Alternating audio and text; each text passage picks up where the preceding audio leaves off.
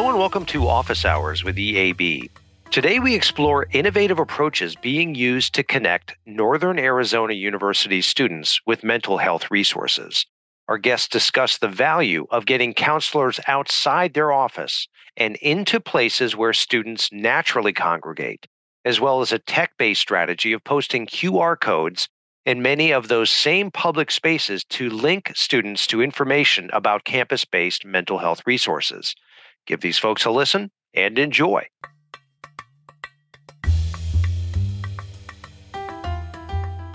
Hello and welcome to Office Hours with EAB. My name is Katie Herrmann and I'm a senior research analyst at EAB. And one of the areas where I've been spending a great deal of time lately is examining innovative approaches to meeting the student mental health crisis. If you're new to the world of higher ed, allow me to bring you up to speed on what's happening. So virtually every poll and new research study confirms that the mental health struggle that students in their teens and early 20s are experiencing today is more serious and more widespread than perhaps it ever has been. Prior to and across the pandemic, mental health concerns among adolescents were progressively rising. From 2011 to 2021, the percentage of students who experienced persistent feelings of sadness or hopelessness steadily rose from 28% to 42%. And while many pandemic stressors have since declined, students are currently experiencing all-time rates of depression, anxiety, and suicidality, with no signs of slowing. And college and university counseling centers are definitely feeling the effects when it comes to increased student demand for their services. At the same time, staffing challenges at colleges and universities have reached critical levels, which means that there aren't nearly enough counselors at most institutions to effectively address the volume and complexity of student mental health needs. Joining me today to discuss this challenge is the Director of Counseling Services for Northern Arizona University, Dr. Carl Dindo. Carl, would you mind telling us a little bit about NAU and your role at the institution? Sure, Katie. First, thank you so much for having me. This is lovely. I can't wait to have a nice conversation with you and really continue, I think, the work that we did as a group through the EAB Collaborative last year. So this is really nice. My name is Carl. I use he, him pronouns. I am currently the director of NAU's Counseling Services. I've been with Counseling Services for about 10 years in a variety of roles, clinically and administratively. And I think NAU, for those that don't know, is located in Northern Arizona. It is not the desert. It is the pine tree forests and mountainous area of Northern Arizona. And so it's just a lovely place to be. Thank you. No, that's perfect.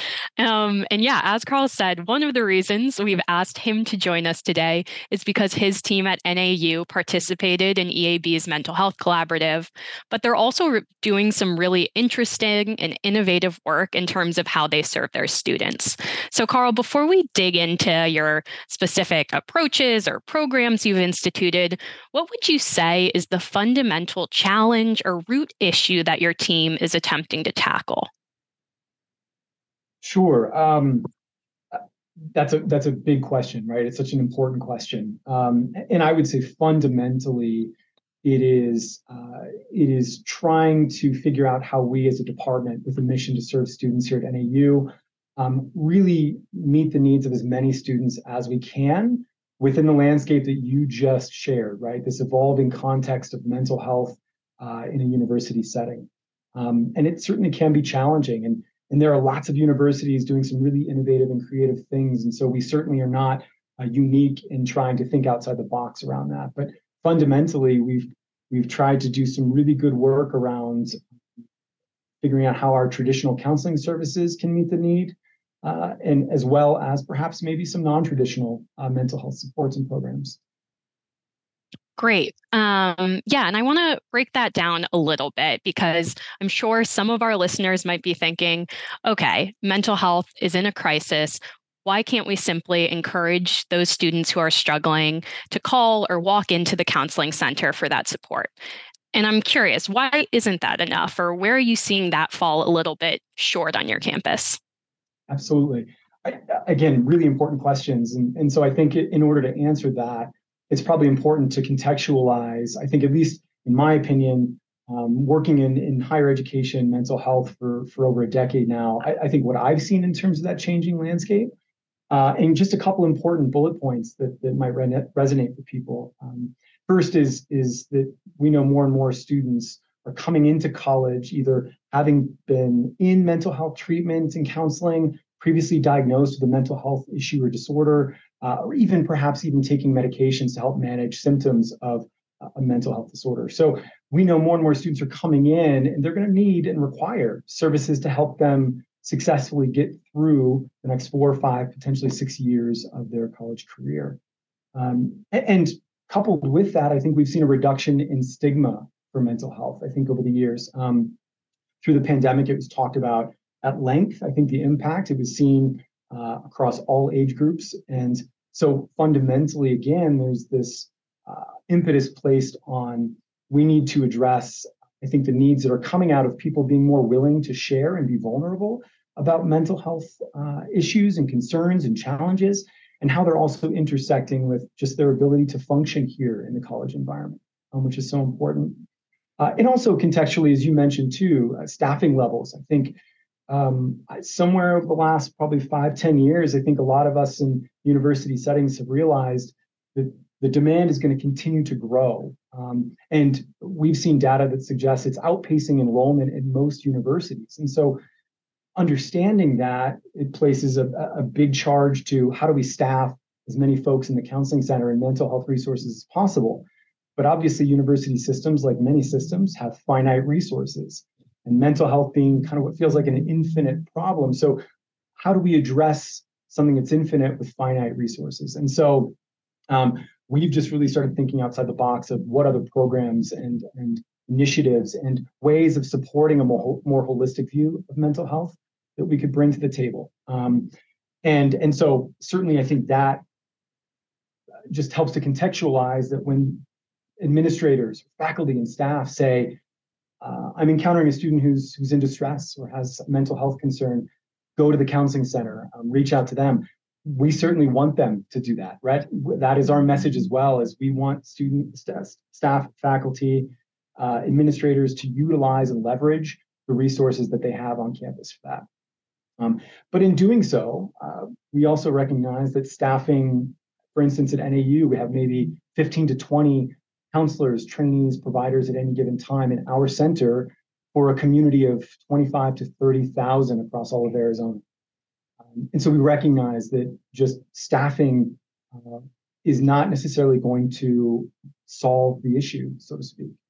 And so it really, again, forces us, I think, to think outside of the traditional model of counseling in higher education, and start to explore and innovate around serving mental health and perhaps even changing our perception of mental health to be a little bit more holistic and about the whole person, rather than just maybe what's going on from a mental health perspective.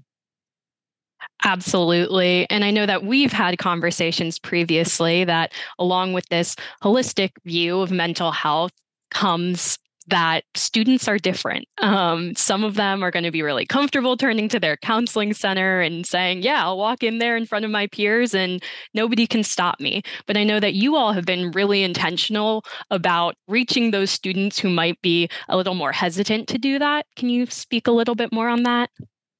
Absolutely. I mean, I think a couple things we implemented over the last few years, again, thoughtfully and intentionally, was in an effort to recognize that if students maybe felt reticent or apprehensive of coming to the counseling center for a variety of reasons, how could we come to them, in essence? And that's looked like a couple different things. I think we have done some really good work establishing great partnerships with different departments on campus that serve perhaps communities or individuals that historically wouldn't have access to mental health services, who would have been maybe disenfranchised and or marginalized in terms of their ability to get mental health support. So we really felt like it was important to do some proactive and intentional outreach to these communities through our partnerships with across campus. And so that really evolved into having counselors come outside of the office here at the center and go and establish embedded offices in these departments, which a lot of universities do, and I think is really, really valuable for meeting students where they're at, and also establishing connections with students that wouldn't historically or traditionally maybe access services otherwise. So that's been one way we've done that and been really, really thoughtful about that. I think another thing that we've done is we've really tried to market, I think, in a way that's meeting students kind of where they're at technologically right now. And I know we've also talked a little bit about kind of the use of things like QR codes. And so a couple of years ago, we really established a plan that we were going to start to use QR codes as a really quick, streamlined way to get maybe students connected to a lot of information.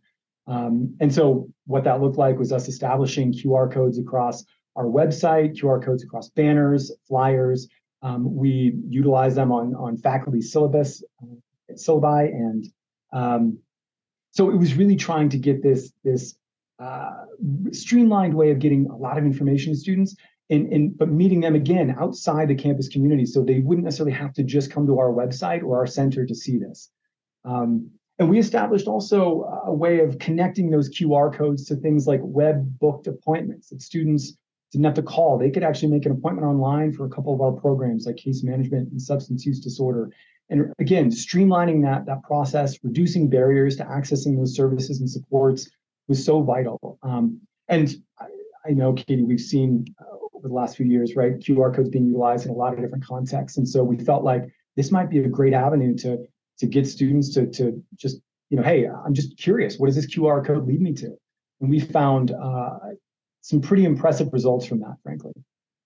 Awesome. Yeah, I love the QR codes. I just think it's really smart to be playing to that. Even when I think about the number of restaurants that have turned to totally paperless menus, students are so used to using the QR code as a means of getting more information on demand. That I just think that's really unique and smart to be playing to. And I know you mentioned you all have had some fairly good results with your use of those QR codes. Do you have any metrics that you could speak to in terms of how many students are interacting with your QR code or the website?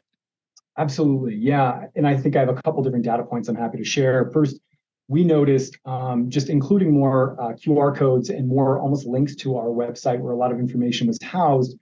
The rumor we kept hearing from people is like, students don't go to websites. They don't go to websites. And I can appreciate, right? Evolving times, we dabbled with the idea, should we be making TikTok videos or be on Instagram more?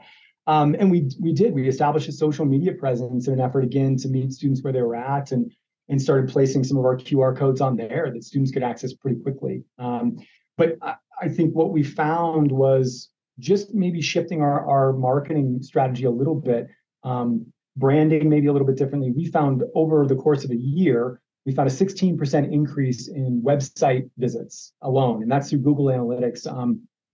Our telehealth and technology coordinator was able to find that, yeah, we actually have more students visiting our website. So that just means more students potentially accessing the resources and the guides and the handouts and the information that they need, which was amazing. So that was really helpful. And then I think we partnered with another group to offer some supplemental counseling services, and they use a QR code, and we marketed that far and wide.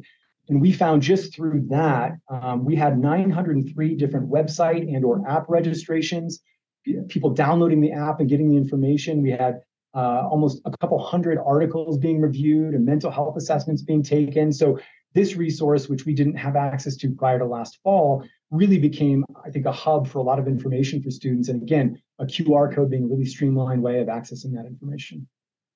Yeah, absolutely. And wow, yeah, what great results. I'm sure it must feel good. Sometimes I feel like, especially with new technology, you're like, is it going to work? And then it must feel great for that to pay off. That is great to hear. Awesome. Well, I'm curious, outside of kind of your marketing and QR codes, what other changes are on your radar or have you all already implemented on campus?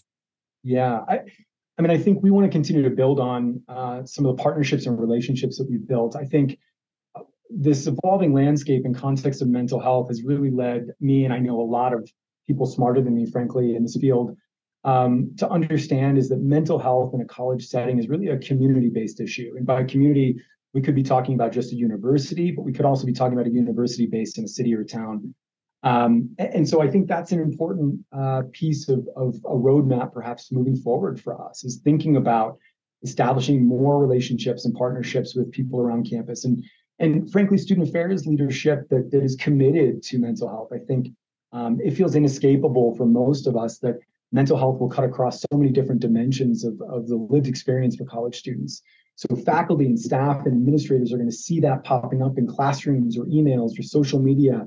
And so really for us, it's about how do we leverage, I think, those relationships. And I think that commitment, that passion that we see across our student affairs folks here at NAU at least. And so the other thing I think we've realized is, again, if we can't just throw a bunch of staff at this because of finite resources, how do we leverage the resources that we have? And so, as I mentioned earlier, we established a partnership with a group last fall and piloted out starting in August, a supplemental counseling resource for students.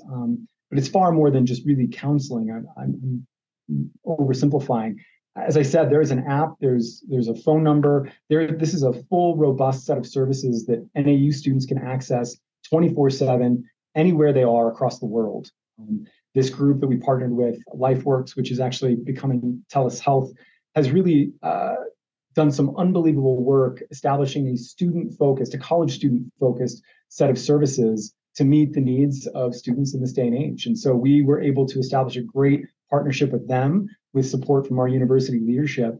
And we've piloted that out, and they have served over 450 unique students here at NAU alone over the past 8 or 9 months. And so that has felt huge in terms of just some support for the counseling center staff here, as well as support for students in terms of getting maybe some accessibility out there to students that wouldn't have had that otherwise, or who might have been waiting on a wait list because of a bottleneck in demand that always seems to happen in the fall. So that was really something that we, again, innovatively started thinking outside the box, like a lot of universities, to say, what else can we do? How else can we support our students? And our leadership, I think, has been really committed to and well positioned to say, yes, we want to support these initiatives because the mental health of our students here at NAU matter. So it always makes our job a little bit easier to get those resources in place when we have that kind of support. A couple other things. I mentioned the embedded counselors. I think we're continuing to establish those relationships and almost like satellite locations for our counseling center across the university here at NAU. We have a pretty intentional relationship that we're building with our Vet Success Center, where we're going to be establishing a physical direct office on our South Campus. And if you don't know anything about NAU, our campus is very long. It's and thin, and so we hear a lot of feedback from students of even just all of my classes. My life is on South Campus. I can't make it to North Campus where you all are located. So it's, again, trying to hear that feedback and think through, well, how can we establish a presence down there for you? How can we support you all down there too?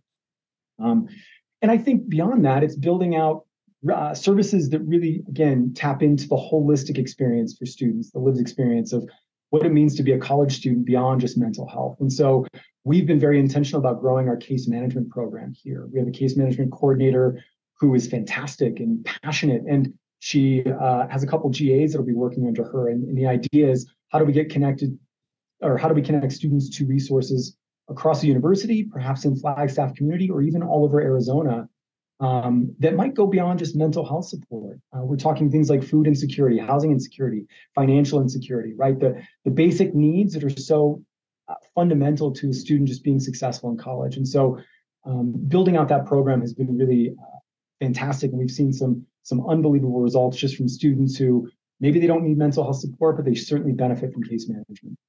So that's excellent too.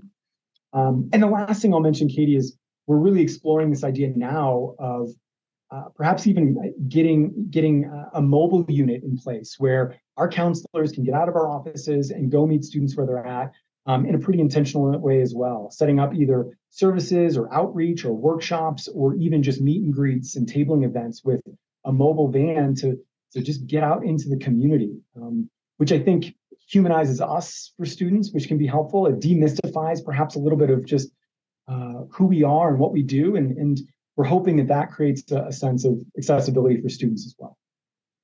Absolutely. No, I feel like that physical and technological presence and just really that approachability. It sounds like you all are hitting on so many different levels of, okay, I'm going to meet you where you are, whether that's via our website, whether that's in a physical campus location that we know there's traffic there and we don't have supports there currently. I think, yeah, that for your students just does so much for your approachability and accessibility.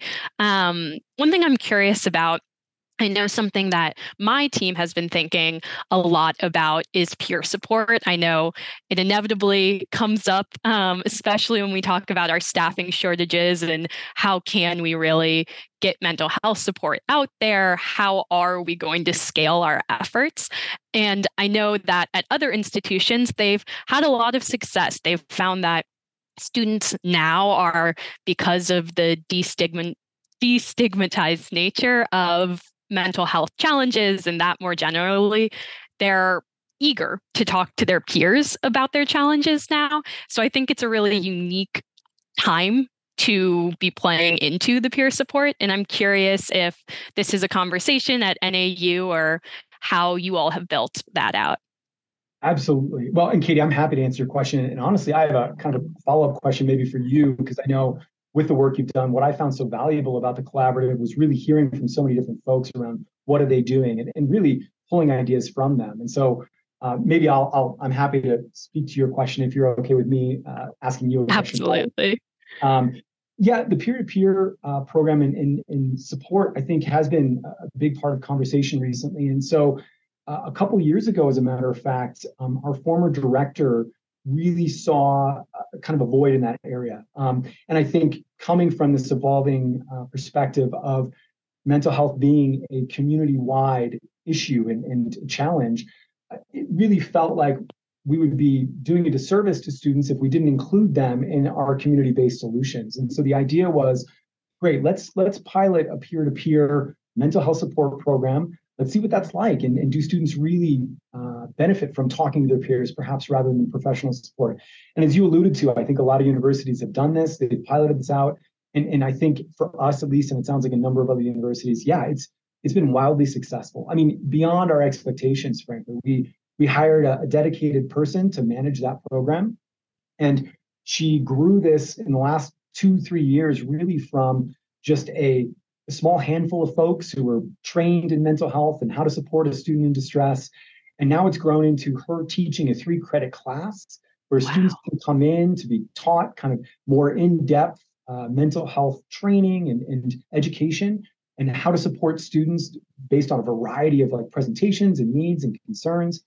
And it's grown into now over 50 to 60 mentors a year with 50 to 60 mentees, meaning people who just want support from their peers. I mean, it's been wildly successful. And I think something that we will continue to put energy to, because we do realize that for some students is by far the best resource that they might have and their preferred method of getting mental health support. And so, yeah, that has been something that we didn't even anticipate, but has been unbelievable.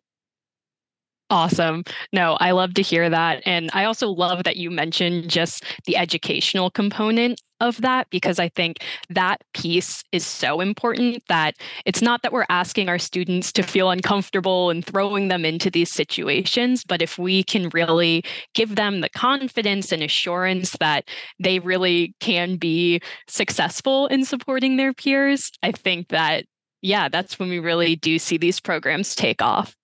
Absolutely. Yeah. Now, do you mind if I flip this a little bit and ask you? Of course. Great. Thank you. I think one of the things that NAU in my participation in the AB collaborative valued from was really hearing these perspectives of other folks. But right, a lot of times if we're not involved in a collaborative or a program like that regularly, it's hard for us to get the pulse of what's really happening out there and what other programs are people aware of and what other innovative, cool ideas are out there that we could be perhaps taking advantage of or bringing to campus here. And so I'd be curious, are there things that you're hearing about and that your group is working with universities around that do seem kind of on the cutting edge that maybe we should know about here? Yeah, no, that is such a great question. And yeah, obviously you mentioned that you've piloted out your peer program and are feeling good about results so far. I feel like one institution in particular that comes to mind, especially with that peer support component, is the University of Michigan. And if you have not explored the Wolverine Support Network, would definitely recommend doing it. There are so many resources there, but I think they get at a lot of what we talked about previously of just recognizing that even when it comes to peer support, students are going to be different. So students who want to talk to their peers might want to do that one-on-one, or they might be more comfortable doing that in a group setting. And I think that having that differentiation and those different experiences available to students, even when it comes to, okay, here are your peers, has been so important for them, because then, right, it's this whole new avenue that you're even using your peers. But then from there, we have so many different branches that we can tap into those different student preferences at that lower level down. And I loved hearing about the Wolverine Support Network. Oh, that sounds amazing. I don't know if I should mention this. I grew up in Ohio, so there's a part of me as a kind of a traditionally a Ohio State Buckeye fan. Fair. But Sorry, touchy subject. I can get over that last. That's no problem. Yeah, that sounds amazing. Yeah, and I appreciate that information. We're always looking for, we know there's so many different universities that really are trying to think outside the box. We're all in a very similar, I think, place of trying to do what's best for our students. So it's always nice to hear about other programs and ideas out there. Yeah, of course, and happy to share them. But yeah, Carl, I know that you and I could probably talk about this subject for many, many hours, but I do want to be respectful of your time.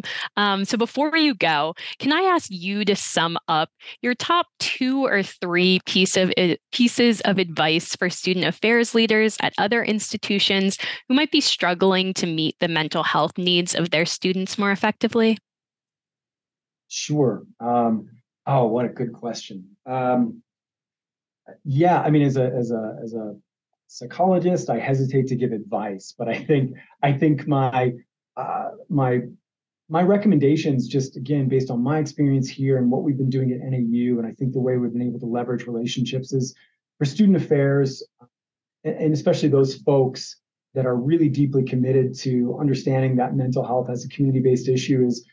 I think we need to be involved in conversations around university level support, policy change, protocols. I think just the idea of this isn't just a counseling center problem goes kind of far and wide. And I think once all of us begin to share that responsibility, it actually lessens the burden on all of us as well, because we get to have this team-based approach to supporting students, right? Which is ultimately, I believe, why we're all here anyway. At least hopefully, right? Why we're choosing to work in this environment. And I think the other thing that I have just learned, frankly, and it's been very humbling over the last couple of years, Katie, is that we've been challenged a lot as a center and as a department and as a staff to go beyond lip service when it comes to culturally responsive, inclusive services and programs.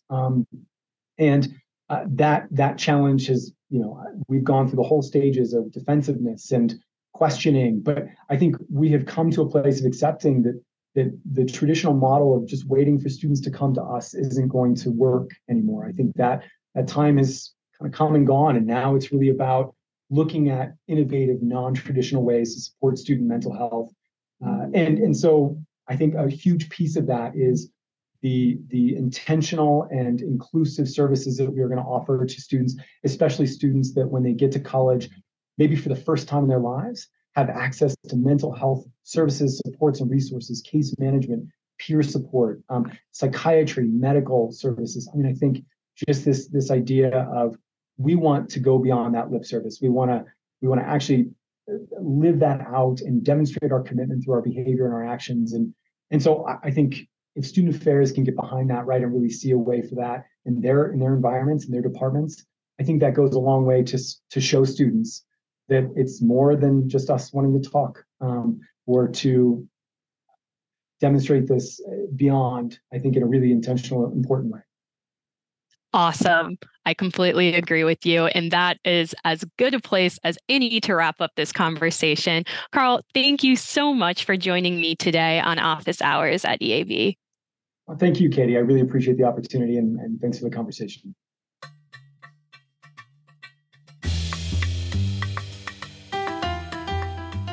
Thank you for listening.